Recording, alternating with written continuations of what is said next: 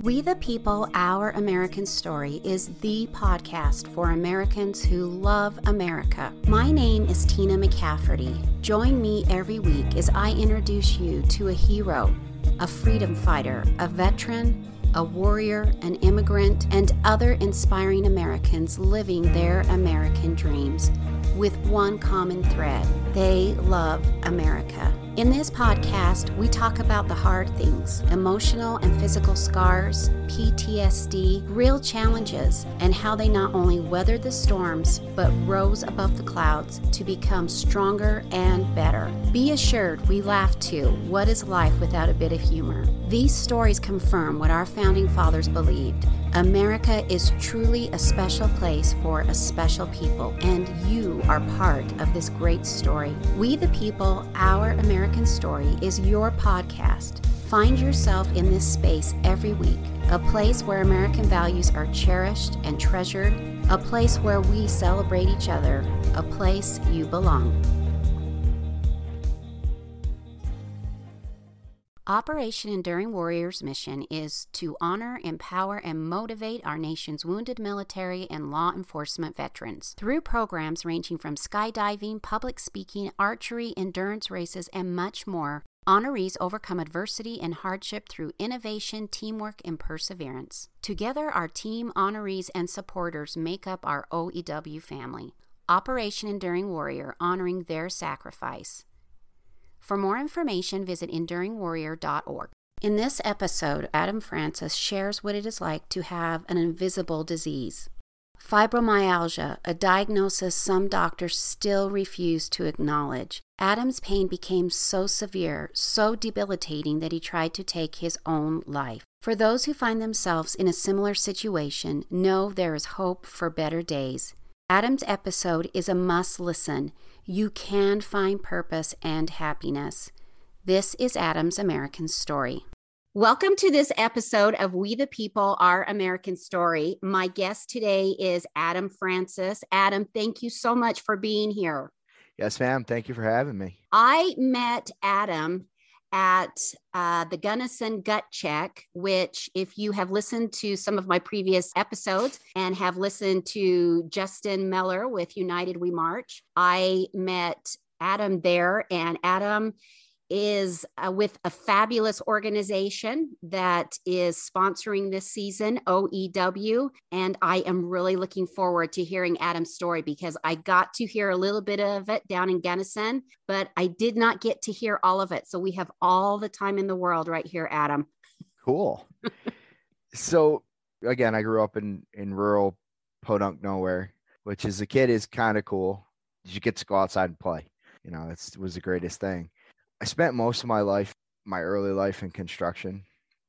And it wasn't actually until I had 2 kids where I was like, I want to join the Army Reserves. So 2011, I joined the Army Reserves as a combat medic, which is the absolute greatest job on the face of the earth. Because unless somebody's hurt, you don't have any responsibilities. You get to drive all the cool toys, you get to shoot all the cool guns. And unless somebody's hurt, you don't have a job to do. It's pretty nice.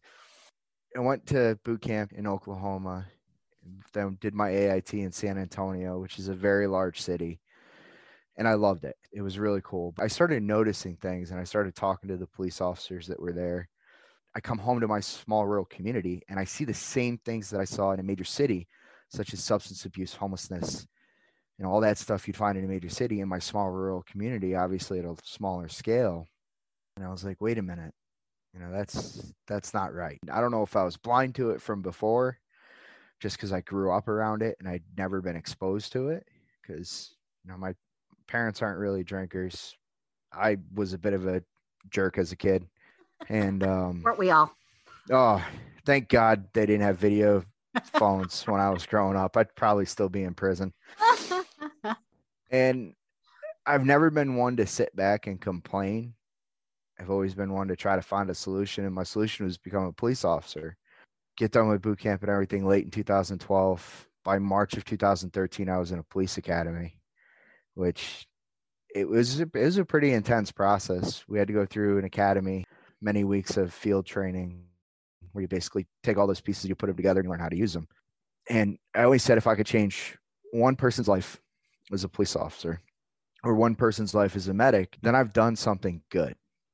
Because in the beginning, everybody I know that's a police officer said the same thing. I'm going to change the world. That's not realistic. I mean, it's a fantastic idea, but it's not realistic. Throughout this whole time, as I was growing up, my brother, who I love to death, had a substance abuse problem. So I took my focus as a police officer and made it about not arresting these people, but trying to get them clean. Because you can't arrest some problems away. It's just, I mean, the war on drugs is 40 years old now. They've dumped trillions of dollars into it. Guess what? We still have a drug problem.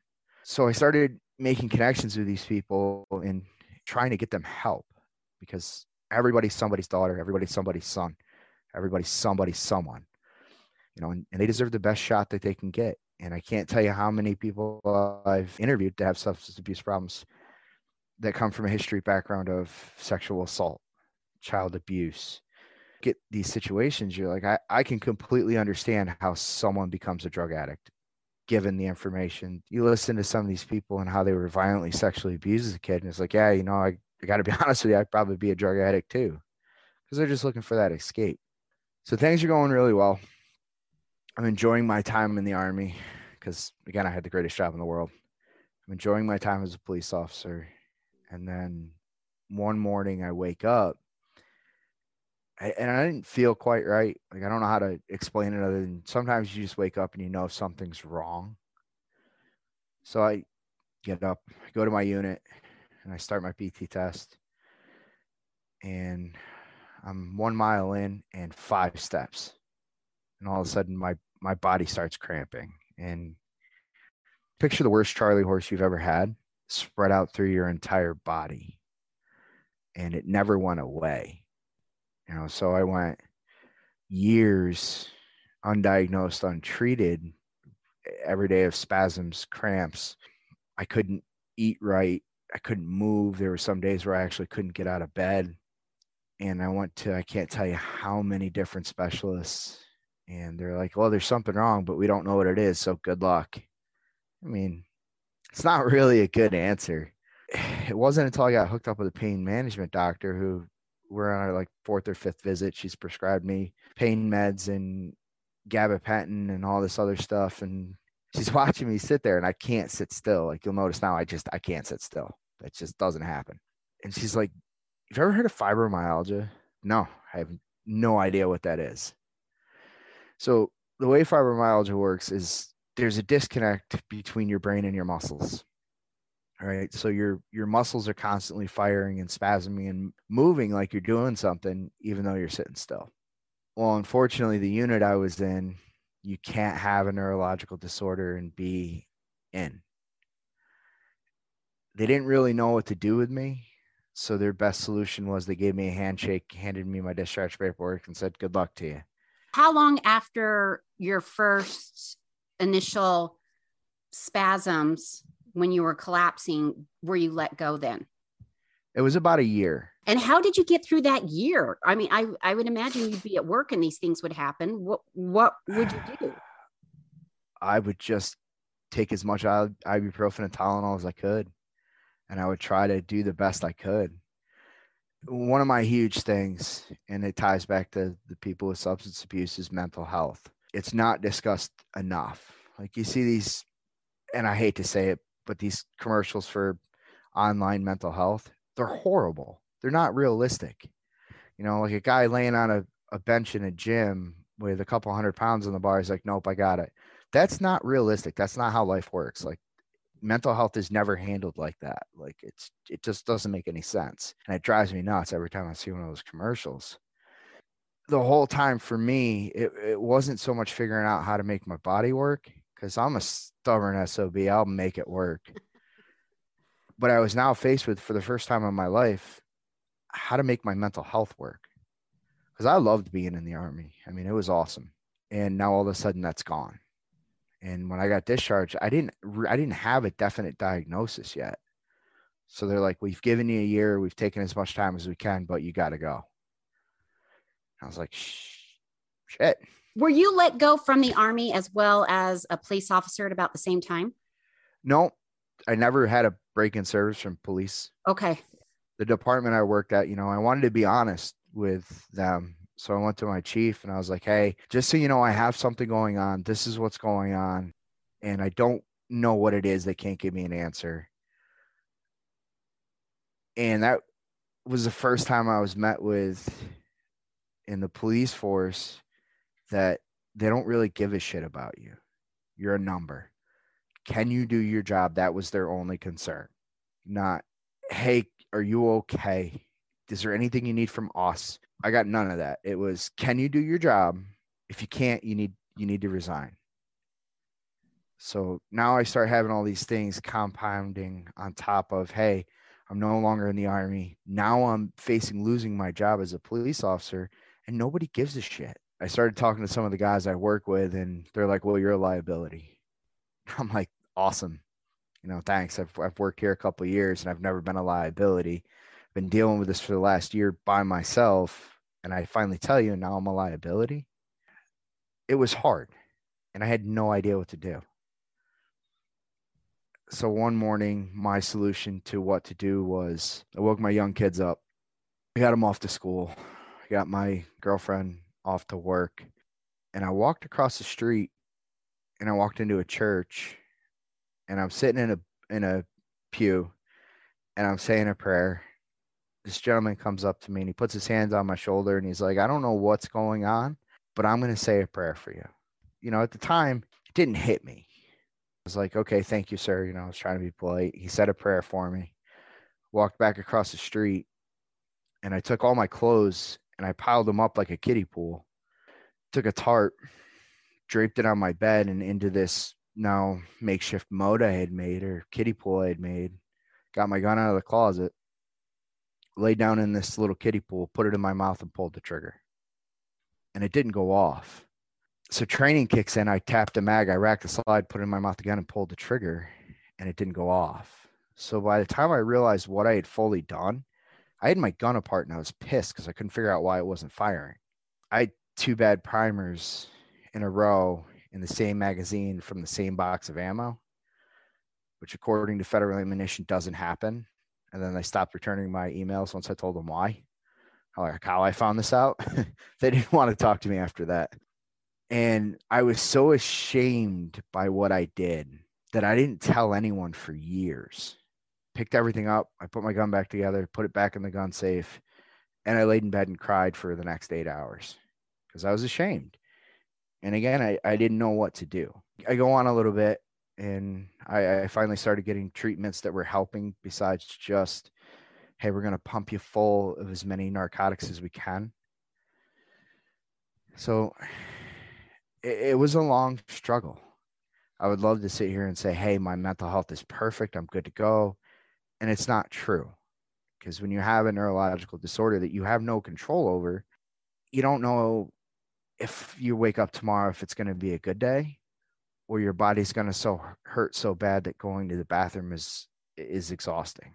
And I can't be thankful enough for my family because if it wasn't for them, I wouldn't have made it. And a couple years go by. Well, actually not a couple years, but along all this process, I had my hand kicked closed in a patrol car door. Yeah, it hurt. It wasn't fun. Did it break anything? Yeah. Oh, yeah. Oh, yeah. You actually have 5 or 6 big bones in your hand. And if you break one of them, it changes the whole structure of your hand. And was this your dominant hand? It was. Oh. I'm one of those weird people where my dominant hand's my left hand, but I shoot right-handed. So I was like, I could still hold a gun. I could still shoot a gun. I'm good. I go to the ER and they're like, listen, it's broke. You can either have it fixed now or wait until it's really bad and then have it fixed all at once. I was like, all right, I'll wait because I'm an idiot. Well, what do you do to keep that stable? Just wrap it up? I just waited until the pain eventually just got to a point where it was tolerable. I mean, it was still messed up. I know I'm not smart, but I didn't want to have multiple surgeries. That sounds absolutely miserable. It was not fun. And so I eventually had a surgery on it, and I didn't understand the extent of the surgery and how much mobility I would lose in my hand. I only have, what did they say, about 36% mobility and use of my left hand. That's why if you ever see me write, there's kindergartners who can write better than I can. And But you didn't ever want to try to learn how to write with your other hand? Oh no, I tried. It was horrible. Okay. Okay. So I'm like, you know what? It works good enough. I don't write that often. Now all of a sudden I find myself in a situation again, like I had at the beginning of when I got sick. I'm stuck on my couch and I'm completely useless. I can't use my hand at all because I just had surgery. It's my dominant hand. Feeding myself is incredibly difficult. Like, I don't know if you've ever tried to feed yourself with your opposite hand. Mm-mm. It's a nightmare. It makes you want to not eat. I can't do dishes.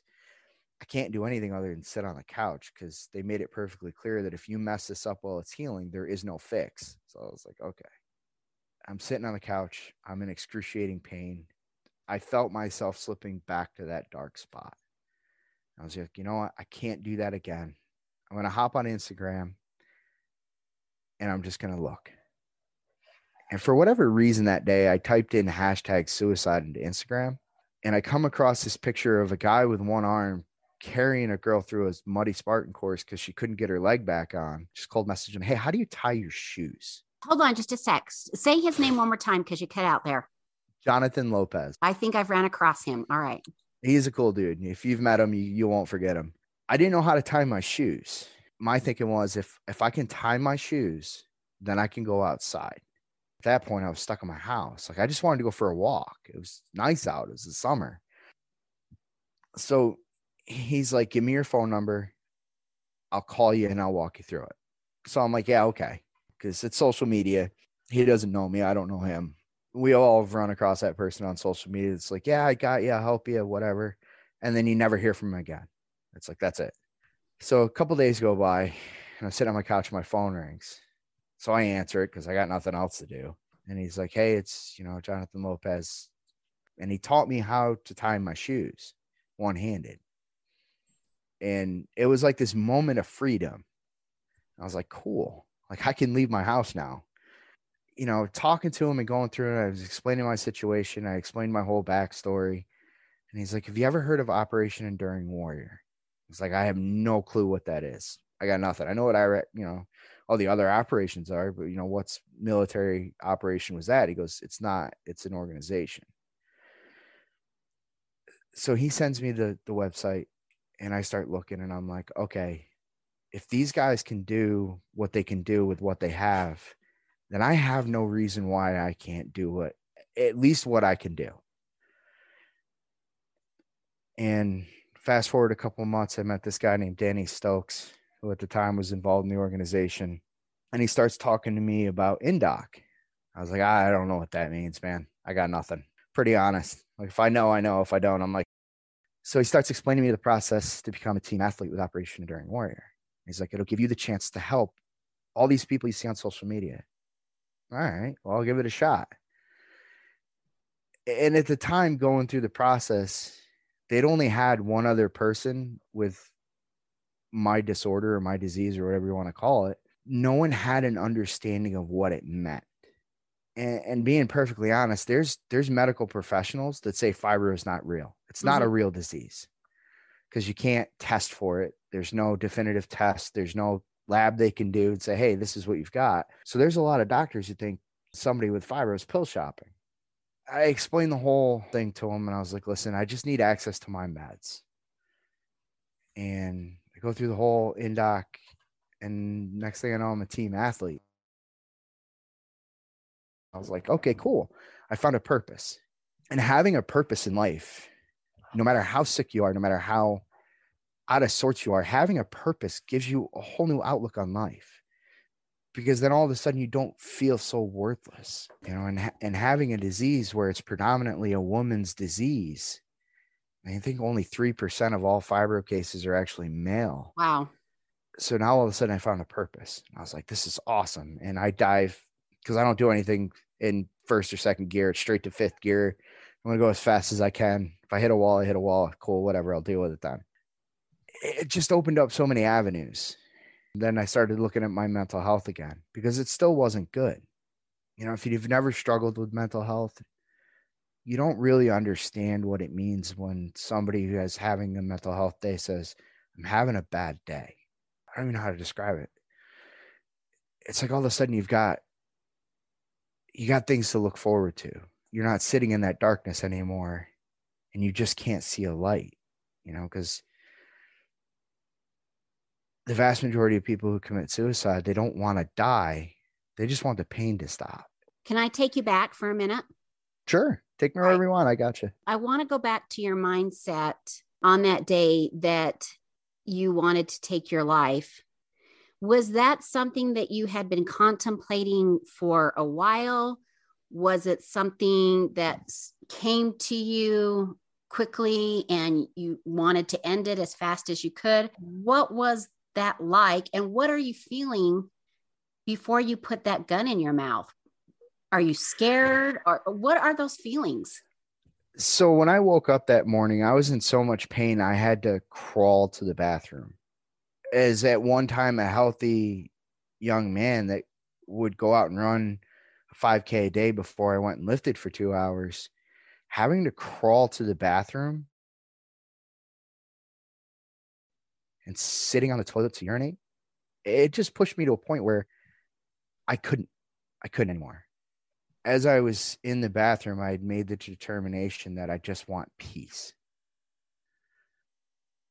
I mean, in every cliche thing you hear about suicide or someone who's about to commit suicide, where they're either extra affectionate or they're doing things they don't normally do to show affection. I did. Like, I had them all. Like, if you would have had a checklist, I would have hit them all that day. And when I was sitting in that church, I had hit a level of peace that it was going to be okay. And what was your purpose going there to church? Were you going to pray for forgiveness? Were you going there for what you were about to do? Were you going there to hope somehow a voice would come to you? And what was your point in going there?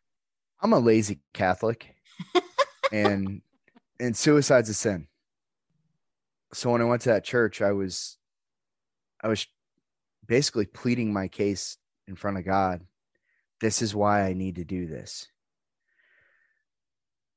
So I wasn't necessarily looking for forgiveness. I was looking for understanding, if that makes sense. Mm-hmm.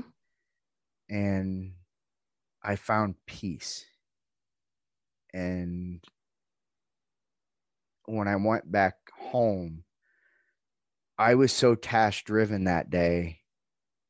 You could have lit the house on fire around me and I wouldn't have noticed. Like, I was going to do something. While I was building that little pool with my clothes and setting up the tarps, the only thing I kept thinking is I want it to be easy to clean up for whoever has to clean it up. If everything's in one spot, it'll be really easy to clean up. So when I finally put a gun in my mouth, the only thing I felt was peace. And it's scary. Look, it wasn't until years later that I realized I wasn't afraid. I wasn't anxious. I wasn't nervous. I wasn't thinking about my beautiful kids. I wasn't thinking about my wonderful girlfriend. I was thinking, A, I'm at peace, and B, I'll never be in pain again. Because if you've never lived in chronic pain, you don't understand how exhausting it is. You don't understand how hard it is to do simple things like go to the bathroom or tie your shoes or even reach your feet or try to get comfortable at night. Like my poor girlfriend, she looked like she was an MMA fighter for a year or two because I would spasm in my sleep because all my muscles were contracted. I'd end up punching her right in the face and I felt horrible. There was nothing I could do. So when I lay down on that floor, I was at peace. Did you leave something behind? Had you written a note? Or did you think, well, they know what I've been going through, they'll understand? To be honest with you, it never crossed my mind. I did write a note and it was super short and I ended up burning it that day. But all it said is, I don't want to be in pain anymore. When your family found out about this, years later, or however long it was, why did you tell them? My kids don't know. I've never told my kids. All I've ever told them is if you're sad or you feel like you can't do it, talk to me because I understand that better than you think. When my girlfriend found out, at first it was shock and then anger, which I completely understand. She's like, why didn't you tell me? I didn't know how to tell her. I didn't know. How do you tell someone you love that, hey, when you leave, I'm gonna blow my head off? Like to this day, I still don't know how you would have that conversation with someone. And I completely understand the anger and the worry and all that went with it because I would react the same way. You mentioned that there were days you were in so much pain, and I don't know if that's still the case, where you can barely make it out of bed, you can't even walk. On those days that you had to go to work, how is that possible? I used a lot of sick time. And your brain's a funny thing. When you live in pain, if it's constant pain, your brain adapts to it. It's an amazing tool. So now, even though I still live in pain every day of my life, like I don't ever get a break from the pain. But the amount of pain I can tolerate now is substantially higher than what I used to be able to tolerate. And I've also learned things along the way. I know when I'm having a bad day, the worst thing in the world for me to do is do nothing. Yeah. You know, it's like throwing water on a hot engine. All you're going to do is blow it apart. So when I know I have a bad day, that's when I need to go to the gym the most. Or that's when I need to go to Walmart at 10 o'clock at night and walk around the store for an hour. Sitting here now talking to me, are you in pain? I just had knee surgery 2 days ago. I know. What's that about? What was that for? Well, when I was younger, I decided that I was going to wreck a motorcycle and see how hard a guardrail post was. That sounds fun. They're hard. How are you feeling today then? My knee is super stiff, but I mean, that's to be expected. They shoved a camera in and a bunch of knives and stuff. So, I mean, it's not bad. Can you tell us a little bit more about OEW and the experiences that you've had there? Maybe what OEW means to you? Oh, absolutely. So OEW is a 501c3. We're an all volunteer organization. We don't have any paid positions. And the beautiful thing about the organization is the vast majority of us are broken in some way. I always describe it as the land of misfit toys from Rudolph. Nobody wants a Charlie in the box.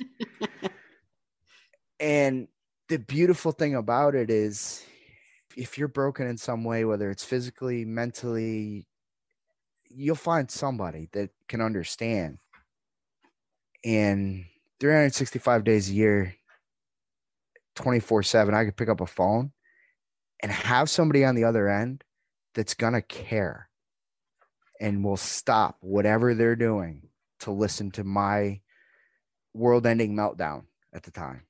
Our Operation Enduring Warrior is an organization. We've got a race team, which does the Spartan races. We've got an adventure team. One of our guys or girls wants to go climb the side of a mountain. We got you. We can do it. We have a scuba diving team, a skydiving team, and an archery team. We are open to military personnel, current or former, active duty police officers, current or former, and as well as firefighters. I understand that firefighters was just added, right? That's correct. And the military, after 20 years of war, has developed all these wonderful organizations outside of the DoD, Department of Defense. There's nothing, almost nothing, in the way of support for law enforcement and firefighters. We're a number. So to have an organization that understands and cares is life-changing. And until the culture of these two organizations, law enforcement and firefighters, catches up to the military, because we follow everything they do, it just may take us 20, 30 years, there's going to be endless amounts of suicides. Well, I can't remember if it was Jeremy, who was coming on a few episodes before you, or JP, who are both police officers. Or Jeremy, he's no longer a police officer, right? But I think JP is. Yep. But one of them mentioned that thin blue line that you hear about. they told me that this thin blue line didn't exist for them until they found OEW. Absolutely. The meaning behind the thin blue line, it's not to separate us from them, like it's portrayed in the media a lot today.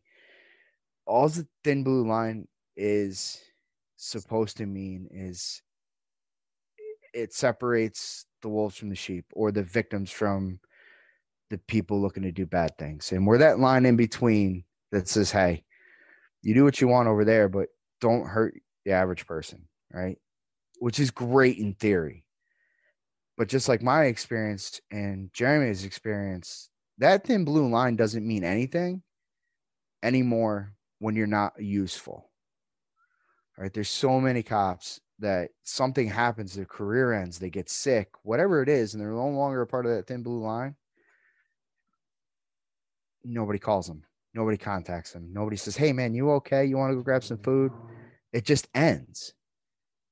And OEW adds this very unique ability by most of us being broken in one way or another to where these guys and girls are finding a home again. I just had someone last night tell me, as I was doing an interview for them to be an honoree, he's like, I found my home. And when you're in the organization and you're talking to these people, to have someone tell you they found a home, it's life-changing, because that's what it was like for me when I found the organization. Is I found a group of individuals that understands what it means when I say I'm having a bad day. Your average person who has never been exposed to the world of death, violence, hatred, rapes, they don't understand what it means to have a bad day. And granted, obviously there's people in the civilian populace that are exposed to that, but your average person, they're going to go their entire lives without ever seeing a dead child. And I think it's awesome. They don't have to. That's what we're here for. But every single time you see something like that, and every single time you smell something like that or experience something like that, it takes a little bit away from you. So to have a place to turn like OEW, it makes you whole again. You mentioned a few people with OEW. Are there any others who've really had a big impact on you? Every single one of the honorees that I've ever met, I love them to death. My first event I ever did, I was nervous. Of course, I'm the green fish. I don't know anything. And the first honoree I ever met was a brand new honoree by the name of PJ, who was shot in the line of duty as a police officer. And I just walked up to him and was like, hey, man, my name's Adam. And he told me his name and we started talking. And I listened to his story.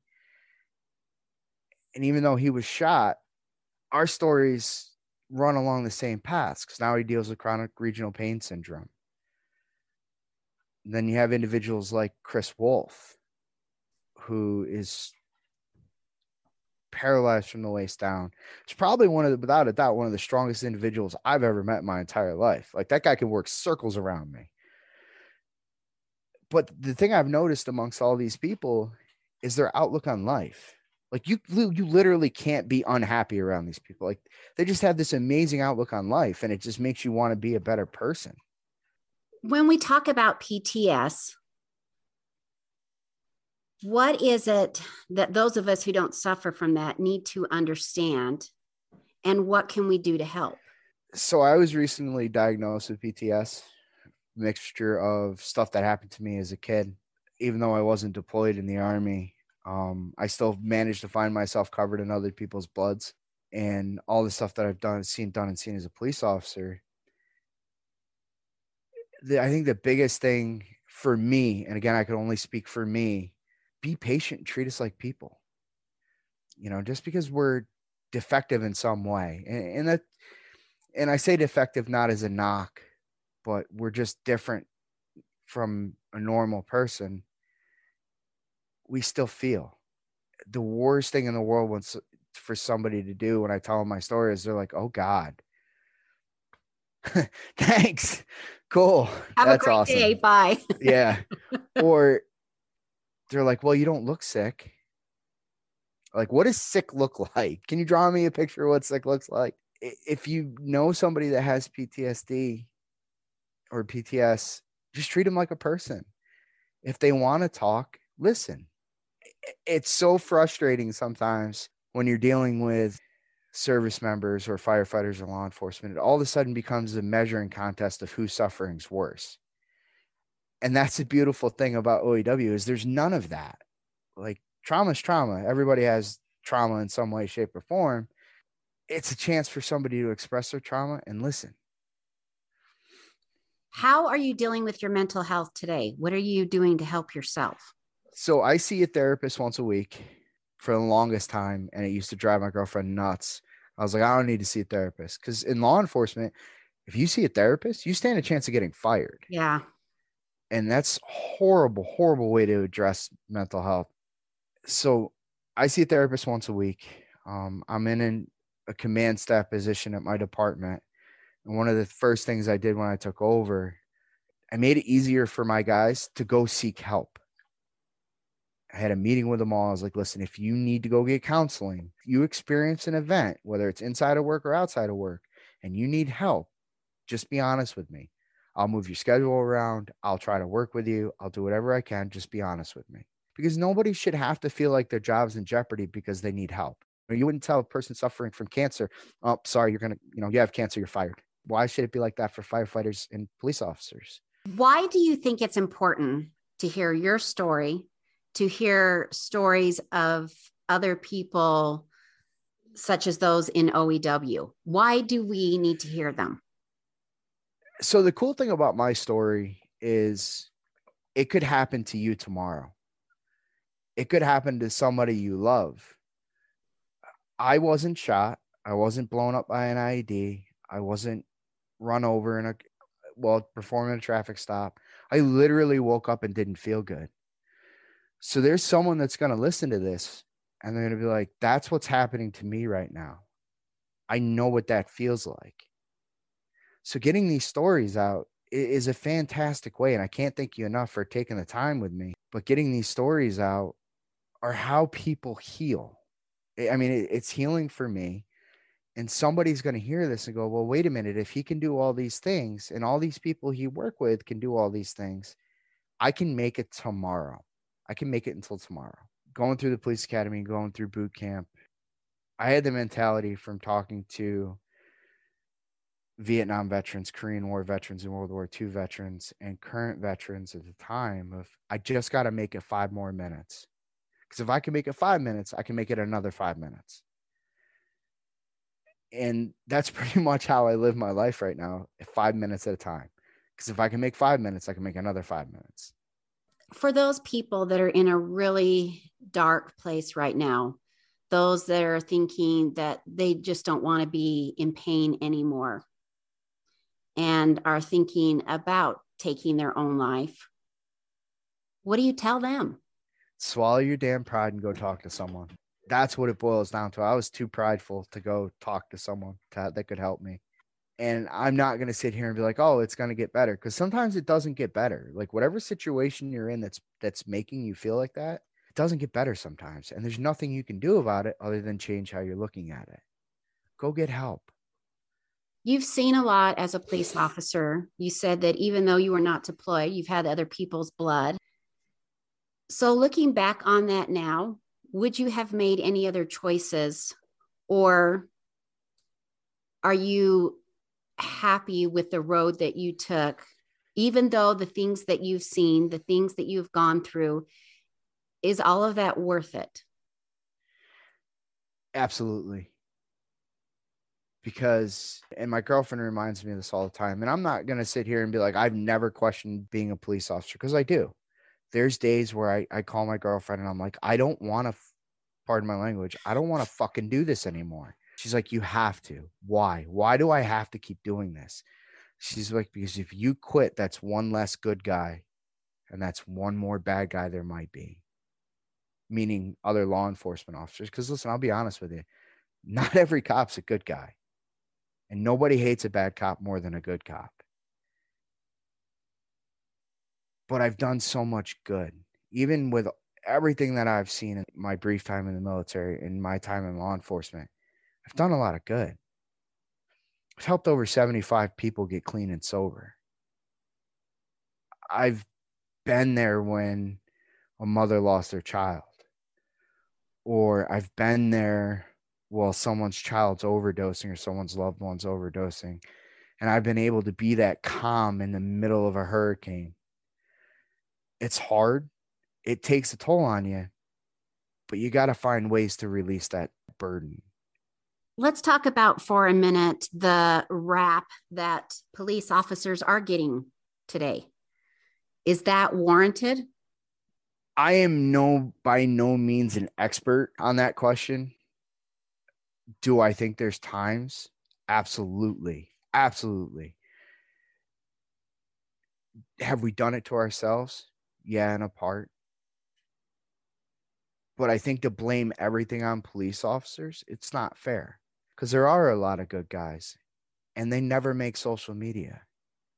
I mean, if you really think about it, when was the last time scrolling through Facebook or Instagram, you saw a good guy, somebody who changed a tire in the middle of a pouring rain, or bought a homeless guy a meal and some water and gave him a ride to a shelter? Because that's not what gets the views.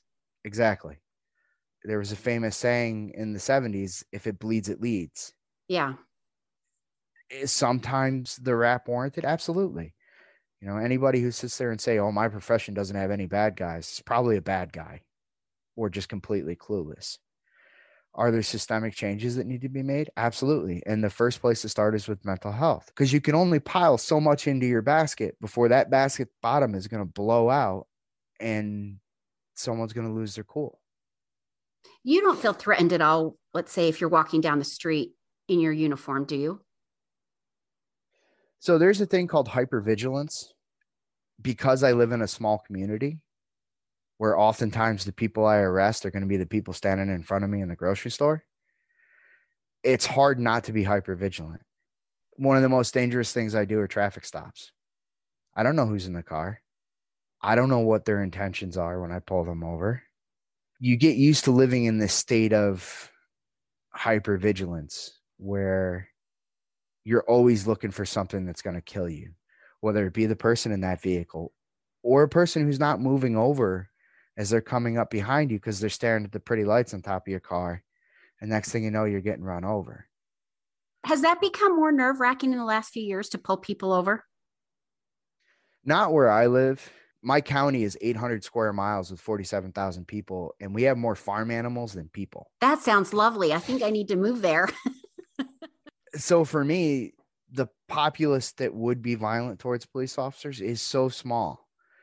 But that doesn't mean there aren't 100 things trying to kill you in a day. And it might not be people. I'm not too proud to admit, I almost got my tail kicked by a 600-pound bull a couple weeks ago. That sounds like a story. What do you do with it? It's not like you can put it in the car like a dog.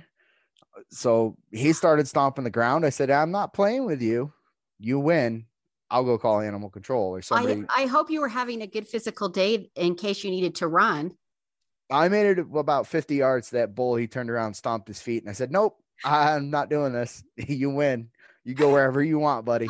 There are different dangers where you live than you might find in other Absolutely. places. Absolutely. But you just learn how to mitigate that. Like you learn how to mitigate the dangers. And you also learn how to decompress when you come home. So one thing I've worked out with my family is if I've had a bad day at work, I come home and I tell them, listen, I am really stressed out. I just need to be by myself for a little bit. And I take that time, whether it's while I'm cooking dinner or whatever, and I decompress. Is there anything else that you can think of that you'd like to share with us? I think if anyone takes anything away from this, it's that the world is better with you in it.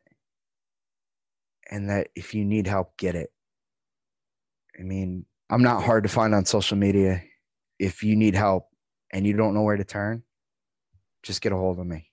Where can we find you on social media? So I'm on Instagram and Facebook. My Instagram is open to the public and my Facebook is private because I do have some family members on there. But on social media, I'm a.f.francis on Instagram and Facebook. And my Instagram's open. And I leave it open because unlike a lot of people on social media, I post when I'm having bad days. Like, I post when it's a bad day and I'm brutally honest about it, because the world isn't sunshine and rainbows. Like, not every day is walking outside and seeing Mr. Lucky Charms with his pot of gold. Like, it's just not real. Well, Adam, what does America mean to you? America? It's the greatest place on the face of the earth. I wouldn't want to live anywhere else in the world. It's the only, I shouldn't say, it's one of the few places in the world where you not only can say what you want, but you can do what you want. If you don't like your current situation, we live in a place where you can change it. It's not going to be easy. You're going to have to work for it, but you can change it. You can better your situation. I went to boot camp with a kid who grew up in the ghettos of New York City. His mother was a hooker. His sister was a drug addict. His father was never in the picture. 3 of his brothers were in prison, and his other brother was shot in the streets. He joined the army to better his life, and he did. He did a fantastic job. I think he's either still in or he got out at the rank of E7. So you can make your life better. You just gotta want to make your life better. Thank you, Adam. Thank you, ma'am. I appreciate you very much. Isn't Adam great?